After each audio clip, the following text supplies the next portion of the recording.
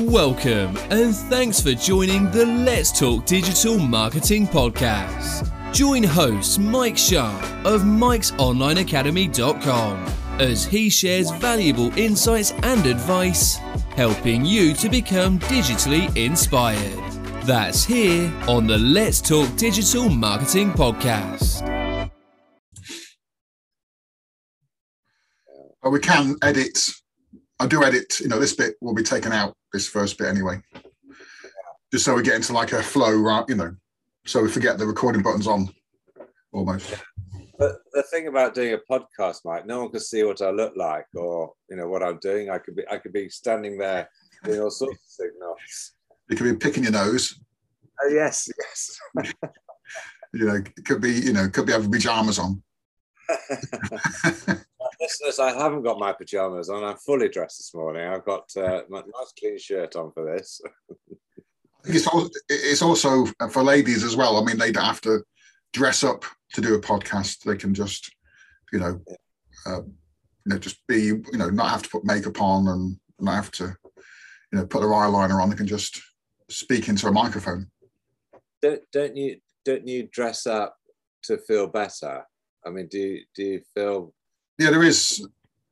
Yeah, I suppose there's an aspect of that. There's a. I always work in a shirt, and I used to work in a shirt and tie, but I always feel it makes you feel more work-like. Yes. No, I think. I agree. Actually, I agree. I think if you dress as if you go into the office, yes. You're working at home, then yes. your productivity does help productivity. When I started my stationery business, it was from home, and I would always put a suit on to go to work into the dining room. Ah, okay. Yeah. My wife would say to me, "What time do you think you'll be back for lunch?" So I suppose I'll get into asking the questions now. You mentioned the stationery business. Oh, yes. So was a stationery business a bricks and mortar business at one point? Or was it all on, was it run at home, or was it a shop or a warehouse? I started from home in our dining room, and I was probably at home for about a year, and I was having to lug boxes of listing paper in and out of the dining room, and then I'd have to throw them in the back of the car, drive to the post office by 4 o'clock, stick stamps on them and put them in the post. And that's how I started. And then I got a warehouse in Blandford, and that was great because it gave me sort of a 5 or 10 minute drive into work, and it allowed me to sort of get my mindset right. And then on the way home, there was a pub on the way, and sometimes I might stop off there and have a board meeting with myself. Progress in the day. But then what happened was I was sort of sitting around at home one weekend, and I thought, I've got all that stock in the warehouse. Why don't I turn it into a warehouse shop? And that's what I did. And it was literally a warehouse shop, a bit like Bartlett's, if you know it, in Blandford, just going up and down, warehouse shelves. And it was great. It worked really well. So how long did you have the stationery business for? 30 years. Wow. I know. Incredible, isn't it? So you were like 15 when you started? No, I think I was 30 actually. We had just had our first child. We'd just moved into a bigger house, double-door mortgage. And I walked out of my last proper job because the guy I was working for, I didn't realize it. It was an absolute psychopath. And I vowed I'd never work for anyone else again. And I'd never, ever treat staff the way he treated me and all his other staff. Stuck with it. So what was your previous job? I was working for an IBM dealer selling XTs, ATs, if you remember them. Vaguely. IBM XTs, ATs, massive, heavy machines, and Pegasus software. And that's what I was selling. And it was about the same time that Alan Sugar came out with the Amstrad computer. Yeah, yeah. So there I was in this IBM sales role, dark suit, white tie, white shirt, and dark tie. The IBM sort of suit, as it were. And the IBM guys came down and said, "Look, we've seen this upstart coming into the field called Amstrad, and our policy with that is FUD." What's FUD? Fear, uncertainty, and doubt. So we were supposed to go out there to say to people, "Well, look, you don't want one of these Amstrads. I mean, they're cheap as shit, bloody chips. They're rejected by everybody else. It'll only last 2 weeks, and da da da da da. You need to buy an IBM."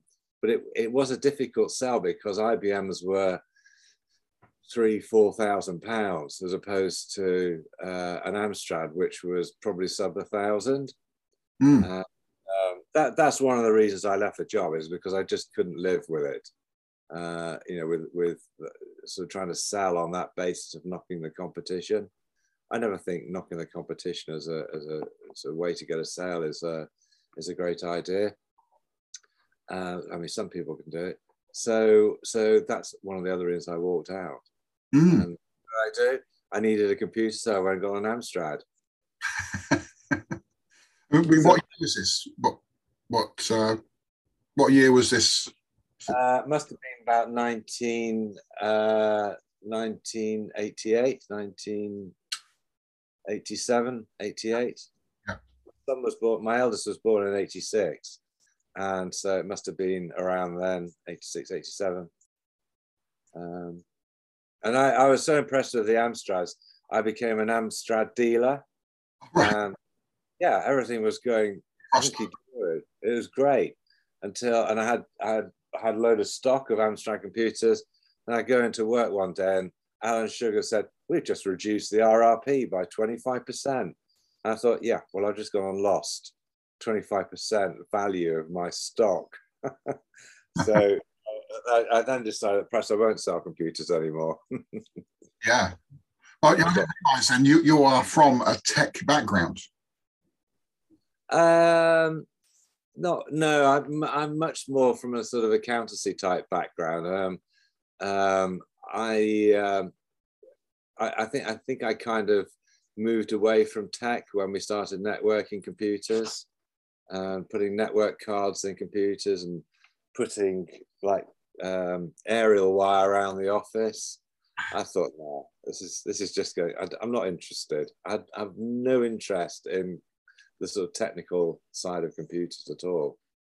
But you remember the days before the internet and before? Oh yes. Computer revolution, where you had the old IBMs, Amstrads. Yeah, but I never had a Sinclair or a BBC or anything like that. Oh, right, yeah. You used the big machines, the business machines. Yeah. Before I worked for the IBM dealer, I worked for an Apricot computer dealer. Apricot had disappeared, but they were. Do you remember Apricot computers? Yeah, they were quite funky machines, and so I worked for an Apricot dealer, and then I was headhunted to the IBM dealer. But why did you choose like selling computers? Because at that time, funnily enough, I think it was probably my brother-in-law who was working for ICL, developing a desktop computer. Oh yeah. It's one of those conversations in the pub. You want to get into selling computers? They're going to take off, All right, okay. So that's kind of how I got into selling computers. Was that up in Warrington? No, that was I was living in Dorset then. Okay. And I got a job with an Apricot dealer in Yeovil. I used to drive all over Somerset, Dorset. I was doing about 1,000 miles a week, I think. Wow. Yeah. And I mean, you go into a business, hardly any businesses had computers. It was still all working on paper. It's amazing. Yeah, yeah. It's hard to imagine now Yes, what it was like. yes, yeah. It was pretty amazing. Because you mentioned ICL, but I mean, they were based in Manchester. My brother-in-law was working for them in London. Ah, okay. So they had a London base. I think it's now Fujitsu. I think it morphed into Fujitsu. Oh, yeah. Yeah, and yeah, they were developing this. I think it was called the OPD, the one per desk. You know, everyone would have a computer on their desk. Seems Yeah. crazy, but that was what they were working towards. Wow, wow. So I suppose giving up your corporate job and then starting your own business at the time Yes, was probably a brave thing to do. foolhardy. Foolhardy. Well, the guy the guy I'd worked for at the IBM dealership, he was such a psychopath. I thought I could never ever work for anyone else again. I just don't need that stuff. What did you do to what sort of It what was very undermining stuff, and deflating. And he would come out on sales calls with me, and he would just completely mess the relationship up I'd built up with the customer. He'd start telling them what they should do, and they didn't like it. So he didn't help me at all, really. It wasn't great. No. you know if he stayed long at IBM? Pardon? You know if he stayed for a long What happened? He was a local IBM dealer, and he was bought out by a company called Bricat, who owned Pegasus Software, and it was a publicly quoted company. Yeah. And that owned about 10 IBM dealers throughout the UK. And I don't know what happened to them after I left. I probably collapsed because I left. Yeah. But I don't know what happened to them. And I think Pegasus Software is still available, but it's not great. Funnily enough, Pegasus was very expensive software, and I used to go around with a disk in my top pocket, which was Sage software. And people would say to me, well, this software is very expensive, this Pegasus. And I said, you want to see what the competition's like? And I'd show them Sage, and they'd say, yeah, okay, I understand now. Wow. But then Sage became a lot stronger over the years. And I think they've lost their way now because they were very slow, or are very slow, in getting into cloud computing like Xero. Yeah. I think a lot of people are migrating to Xero. There's probably more customers with Xero than there is Sage now. Yeah, absolutely. And when you started your stationery business, was it quite a struggle to start with?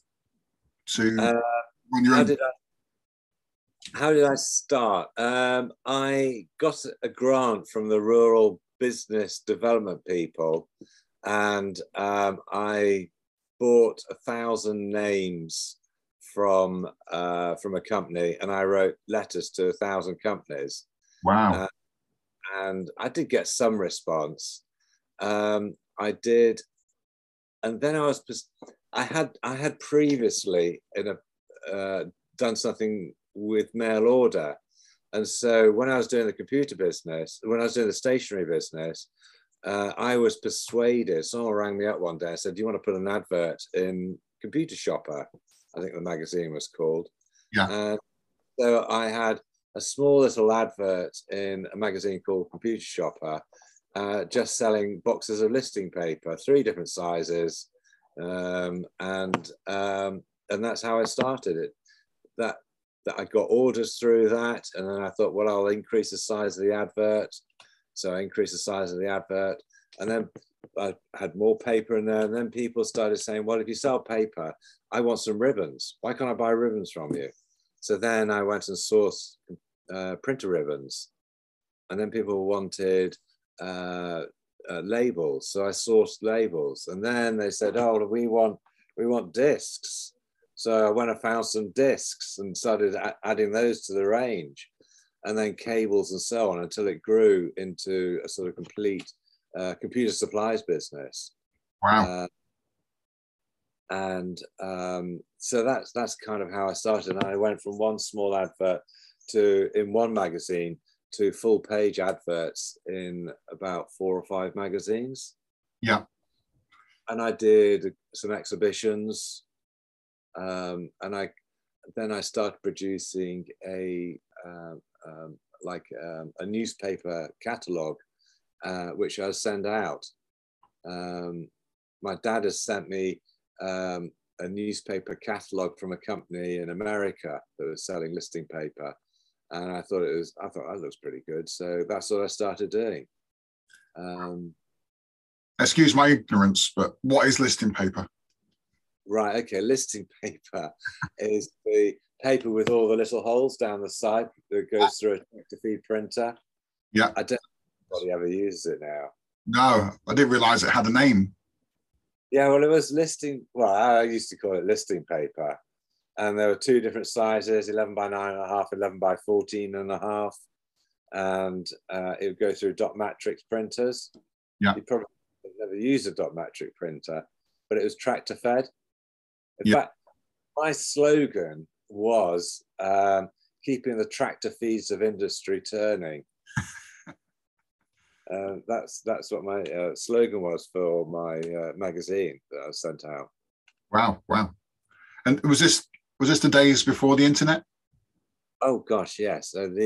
I started in the late 80s, and it wasn't until about 2000 that the internet started.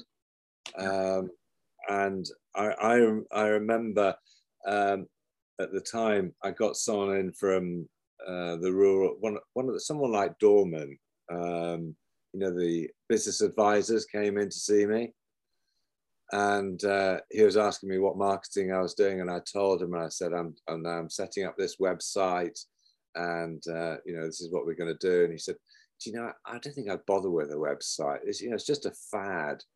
It'll be over soon. I think you might be slightly wrong there. So you really are you've experienced old school marketing, direct mail marketing. Oh, I love direct mail marketing. Yeah. I was sending catalogs out. When I was started the business, it was advertising in magazines, and it was doing catalogs. That was it. That was kind of the only marketing you could do, well, apart from cold calling. Or exhibitions. I used to do a lot of exhibitions, and that was about it. But now there's so many different avenues.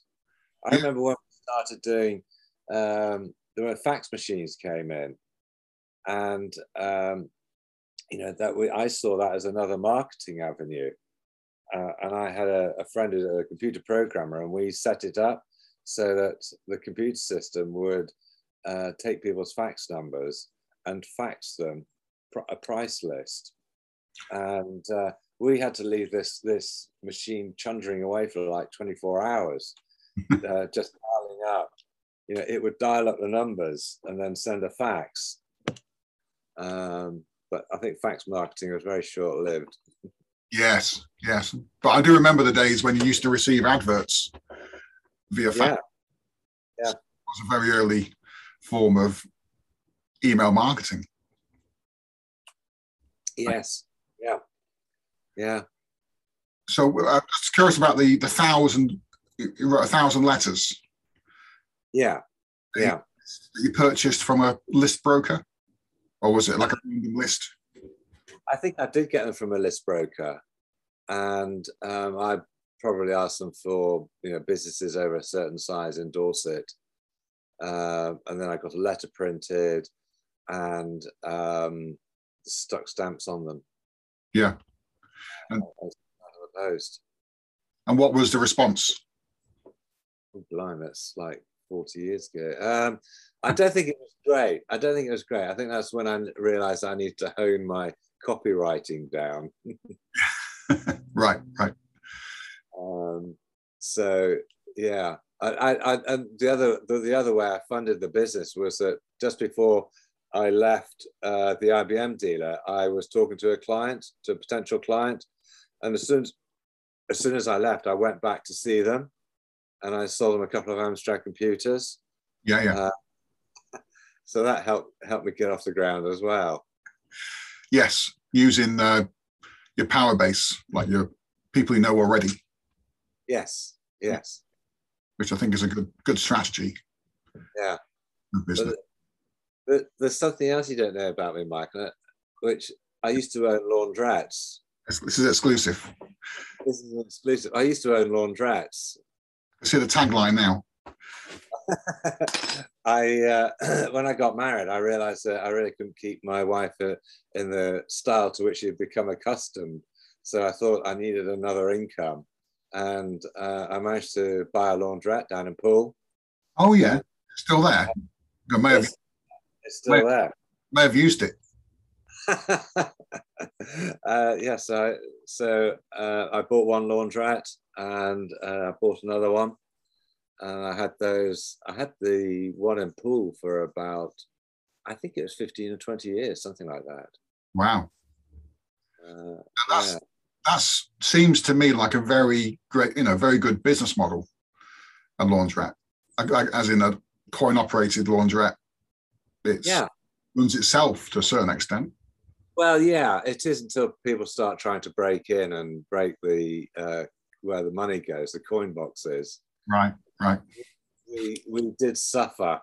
We also had a fruit machine in there that was probably broken into once a month on a regular basis. That's a good idea, though, having a fruit machine in there, because you've got an active audience, haven't you? Well, yeah, the fruit machine took more money than the washing machine. Did you do snacks? No, there was a chippy around the corner. I think we did. Yeah, we did get one of those coffee machines. Yeah, constantly breaking down, and cups sort of, some people not putting the cup in the right place, water everywhere, ingredients everywhere. It was a bit mucky. Not recommended. Which was opposite the Tatnam, was it? It was actually, yeah. Yeah, still there. Yes, yeah, it is. Machine broke down. We used it for a bit.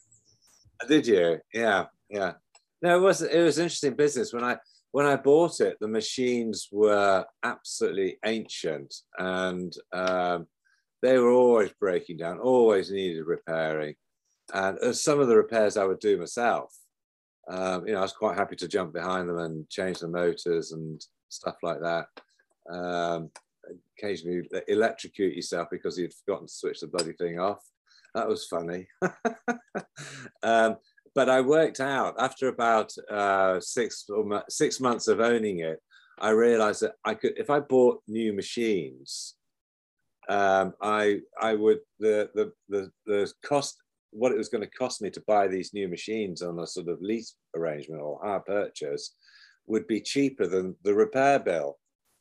And so I replaced all the machines, put brand new machines in. And not only did I have no repair bills for quite a few years, but it doubled the turnover because people would use a new machine. They felt more confident about putting their washing in a brand new machine than some old crappy thing. And so that was quite a smart move. And then I changed the dryers to I replaced the dryers. But it was interesting because we would get people always trying to rob it or use dodgy coins or something like that, tokens and whatever. And I was constantly fiddling with the coin chutes to try and stop this latest thing. And I've got a box somewhere, lead 50p's, 5p coins. When the 20p coin came in, people realized that they were just the same sort of size as the 20p coin was about the same sort of size as a 5p coin. and all they had to do was to clip the corners off, make it into a hexagon. Yeah. So we had that. You know, it was in the coin chutes. We would have like put magnets, so that if it stuck to the magnet, it wouldn't go down the chute. That is amazing. Yeah. Yeah, I guess you're dealing with people. I mean, because I've been in laundrettes. There's not all of them, obviously, but Yeah. you get undesirables in there. Yes. Which must, but it certainly sounds like a good idea to, you know, you say you basically leased. Yeah, that's right. Yeah. Did all this experience with the laundrette and the stationery business feed into your SME assistance business? Like all the things you've learned from there? From running those? Yes, certainly. Yeah. With the stationery business, the biggest learning I got from that was in the first couple of years. I never did any P&L on the business. I never did any accounts, because my business was almost doubling every month. I never had a cash flow issue. And it wasn't until, you know, the business started to level a little bit that all of the suppliers caught up with me. You know, the invoices, and I realized I hadn't been making an awful lot of money for 2 years. So right. I had to you know, come up with some accounts and start keeping my eye on that. And I think that was my biggest lesson, and which is something that I always try and get across to people in their own businesses. You know, we all get so focused on sales that we forget, you know, about sort of doing the P&L and making sure we're making a profit. Yeah. So you've been at the sharp end of business. Oh yeah, I stood on the edge of a cliff when I realised what a mess I'd made of it.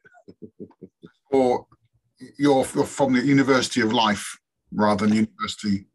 You know, someone who's gone to university, never had a business, and then says they're an expert. Yeah. Yes, yeah. I have got empathy with business owners. Yeah. Because most scenarios they come across, I've probably come across as well. I don't want to sound big-headed, but all the nasty things that happen, like staff, you know, problems with staff. Yeah. I could write a book on how to on the staff issues I've ever had. What's the most staff you've had or employed? I had I think 9 staff at one point. And I invested in software that would automate the business a lot more. And I then lost. I didn't replace about 2 or 3 staff, so we went down to about 6 because the software did all the hard work. Yeah. Good example of using automation. Yes.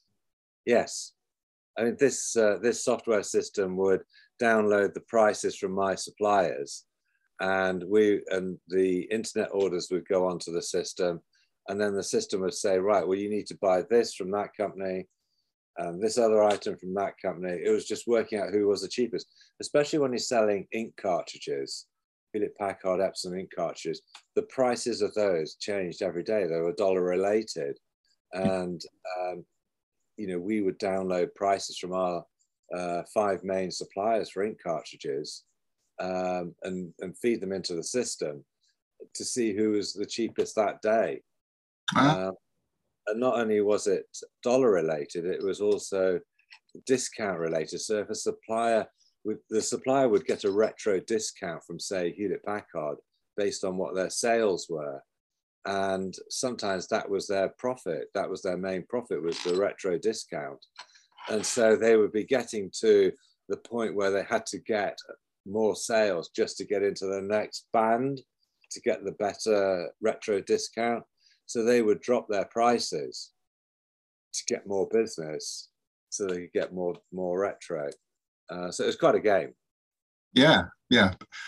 It takes using intelligence and using technology and Yes. Yeah. Yeah. being clever with it. Yeah. So the stationery business, did you sell that off, or Stationery business? Yes. Well, I had done it for 30 years. I'd always been trying to sell it. It was, even from day one, my intention was to sell the business. Finally, I'd had one or two people over the 30 odd years who had come close to buying it. But when it got to when I did the final time when I did sell it, I just had enough. I just, he could have given me half what he did, and I'd have still taken it. I just wanted out. Yes. Because I know I've got 3 boys, and I know none of them would want to take it over. They've all got their own businesses now, despite my advice for them to get proper jobs. They would never want to take on that business. So is that stationery business still going? Pardon?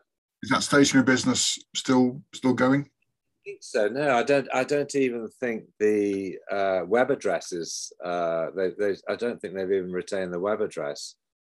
I did look, I think, last year to see whether it was still available, see if they were still using it, and they're not. Someone's bought it and is offering it for sale. Right. Interesting. So you went from stationery. So what was the next step? Was it Amazon? So sorry, what was the question? What was the next step after the stationery business? So I sold the stationery business, which was Friday. We sold it on a Friday. I had drinks in the pub with everybody on the Friday night.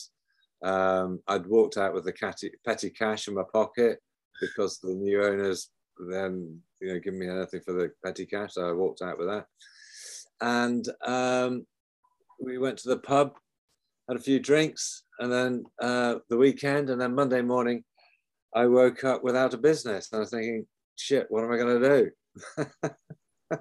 It was quite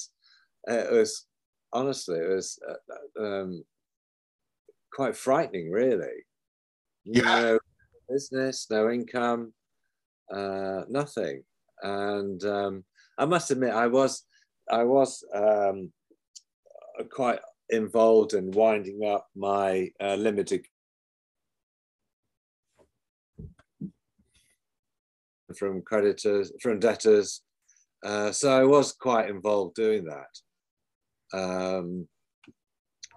And then I saw my accountant, as you would, when you're sort of closing your business down. And he said to me, why don't you leverage those 30 years in business and do business coaching?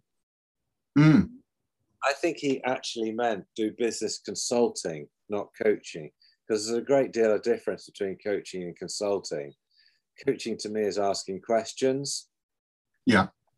It comes out of the client's mouth. Consulting is just going in and telling people what to do, which is probably what I was better suited to at the time. So what I've had to do over the years is pick up the skill of coaching, which is different. Okay. Yeah. Coaching is all about asking questions. Yeah. Not making statements. And it's quite a skill to have. Yes, difference, isn't there, between the two? Yes. So instead of saying to people, you need to do a cash flow forecast, that's what you want to do, I will say to people, well, how do you manage your cash at the moment? Well, I don't. Okay. Do you think it'd make a difference to your life if you did manage it? Do you think you would, like to know how much you owe in March? And eventually people will say, well, yeah, I could do that on a spreadsheet, couldn't I? Yeah, and it's called a cash flow forecast. Would you like a template? Yes. So what year was this when you started the business consultancy? 2016. Oh, okay, so it takes us relatively up to the present. Yeah, it does. Well, about 5 years like I've been doing this. Yeah, yeah. And have you like has it been like an adventure? Have you kind of met lots of different different sizes, different situations? Most of the business I've dealt with are owner managed, which is pretty much what my business was, which was what my business was. And I much prefer working with owner managers. I have worked with a few larger companies that have got boards and directors and stuff like that. And I don't have an awful lot of patience. And so, you know, when they start talking about having to make decisions at their next board meeting, which is happening, you know, the 1st of next month, I'm thinking, really, you know, do we have to wait that long? Slower. Whereas when you're sitting there with the business owner and between you, it's a collaborative thing.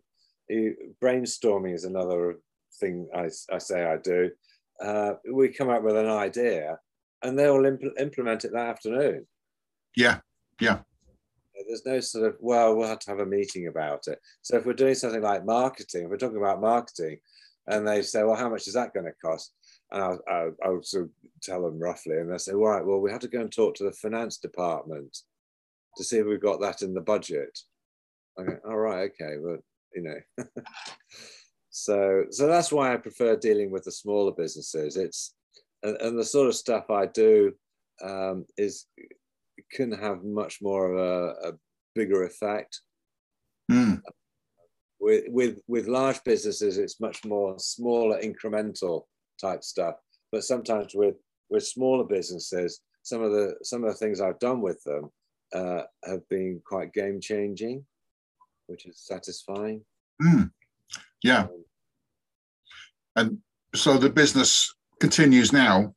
You're still consultancy. Yes. Also, you've started this new business, My Flyer Inserts. It sounds like, which is getting a lot of interest at the moment from people. Yes, well, it's something I used to do in my stationery business. I used to do parcel inserts. I did parcel inserts in outgoing Screwfix parcels, and that worked really well. I had a friend that had a CD business, and he was going to do 100,000 mailing to his customers. He was quite a big business, and he had some spare weight in his mailing. And he said, Simon, if you can get here with an insert weighing less than 5 grams, you can put it in for nothing, because he had already paid for the postage. It was, you know, it's the banded postage. And so I thought, great, you know what I'm going to do is I'm really going to go for that. And I thought what I'm going to offer people is a free sample pack of office stationery. All they've got to do is to fill the card in I'm going to put in there.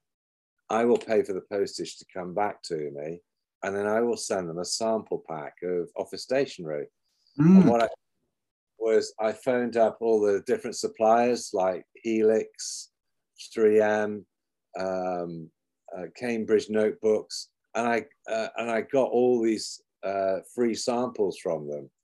And they said to me, so you're mailing out 100,000 cards. How many do you think you're going to get? And I said, well, 1%'s good. And if I get 1,000, it'd be good. If maybe I might get 2,000 response, 2%. And they said, great, okay, well, we'll send you enough stuff for 2,000 packs. So these cards went out, and in the end, I shipped about 8,000 sample stationery packs, and I had to keep buying more and more stock to put in it. It cost me a fortune, and even my mum had to come into work to start filling these envelopes. And she was probably about 70 at the time, which it was just went crazy. But the net result was it increased my turnover by 20%. That increase lasted for quite a few years. Eventually those customers, I used to track them. It was an older customer base that the original flower had gone out to, and obviously, they started dying off. Yeah. That was an amazing insert I did. And last year I was talking to a client, and an e-commerce client, and I thought, what these guys ought to do is do inserts. It'll really be a good game changer for them. So I was researching how to, some sort of place that we could do inserts with. Mm. When I did it, you had to go through bigger advertising agencies who would fix it up for you. I think with Screwfix, maybe I contacted them myself, but generally you had to go through advertising agencies. So for this client, I was researching where they could insert, where they could, find there's a source of information about inserting, and I couldn't find it anywhere. I couldn't find anyone doing it. So that's when I thought, that's what I'm going to do. I'm going to start a website and to let e-commerce businesses link up and swap inserts. Yeah, it's a great idea. It's great. Yeah, recently, this week I've talked to Naked Wines and Pack Coffee yesterday, and they think it's absolutely brilliant idea. That's the only marketing they do. Same with Beer 52. They only do insert marketing. Interesting. They're always hunting for new avenues. Yeah. And so I've persuaded them. I said, well, look, I'm more interested in the smaller businesses. Would you take inserts from smaller businesses? And they said, yeah, it's no problem at all. We'd love to do it. Because good PR for them, supporting smaller businesses. Yeah. So yeah, it's early days. I'm still hunting for more people out there. Yeah. Yeah. It's you've identified a gap in the market, and yes, looks like that gap is being filled by you. Yes. Well, as I say, Naked Wines and Pack Coffee, they said they can't believe. Everyone says, I can't believe no one has done this before. Yeah. And it's great to be on the crest of a wave for once. Yeah, and you're still running your coffee business too? I have been all consumed by my flower inserts. But I have got some coffee customers, and I'm still supplying them. But I haven't been doing so much on the marketing front. Yeah. Just concentrating on the my flower inserts. Yes. So I've got some like smash hits type questions for you.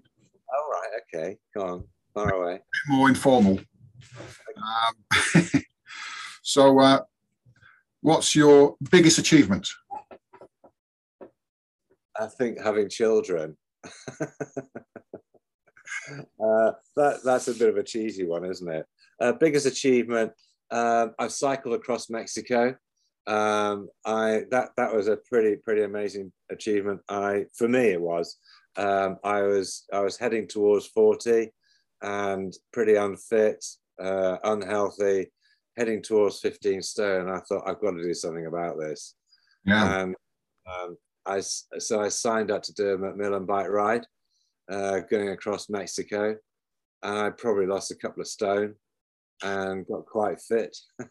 It was 600k, and there was a lot of hills, and I did that. Any bandits?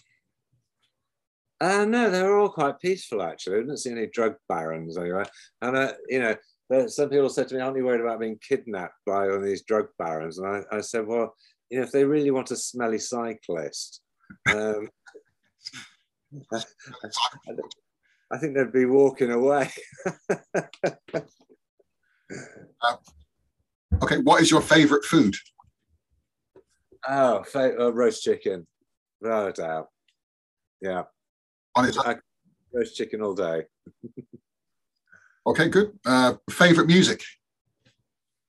It's difficult because I go from classical to rock.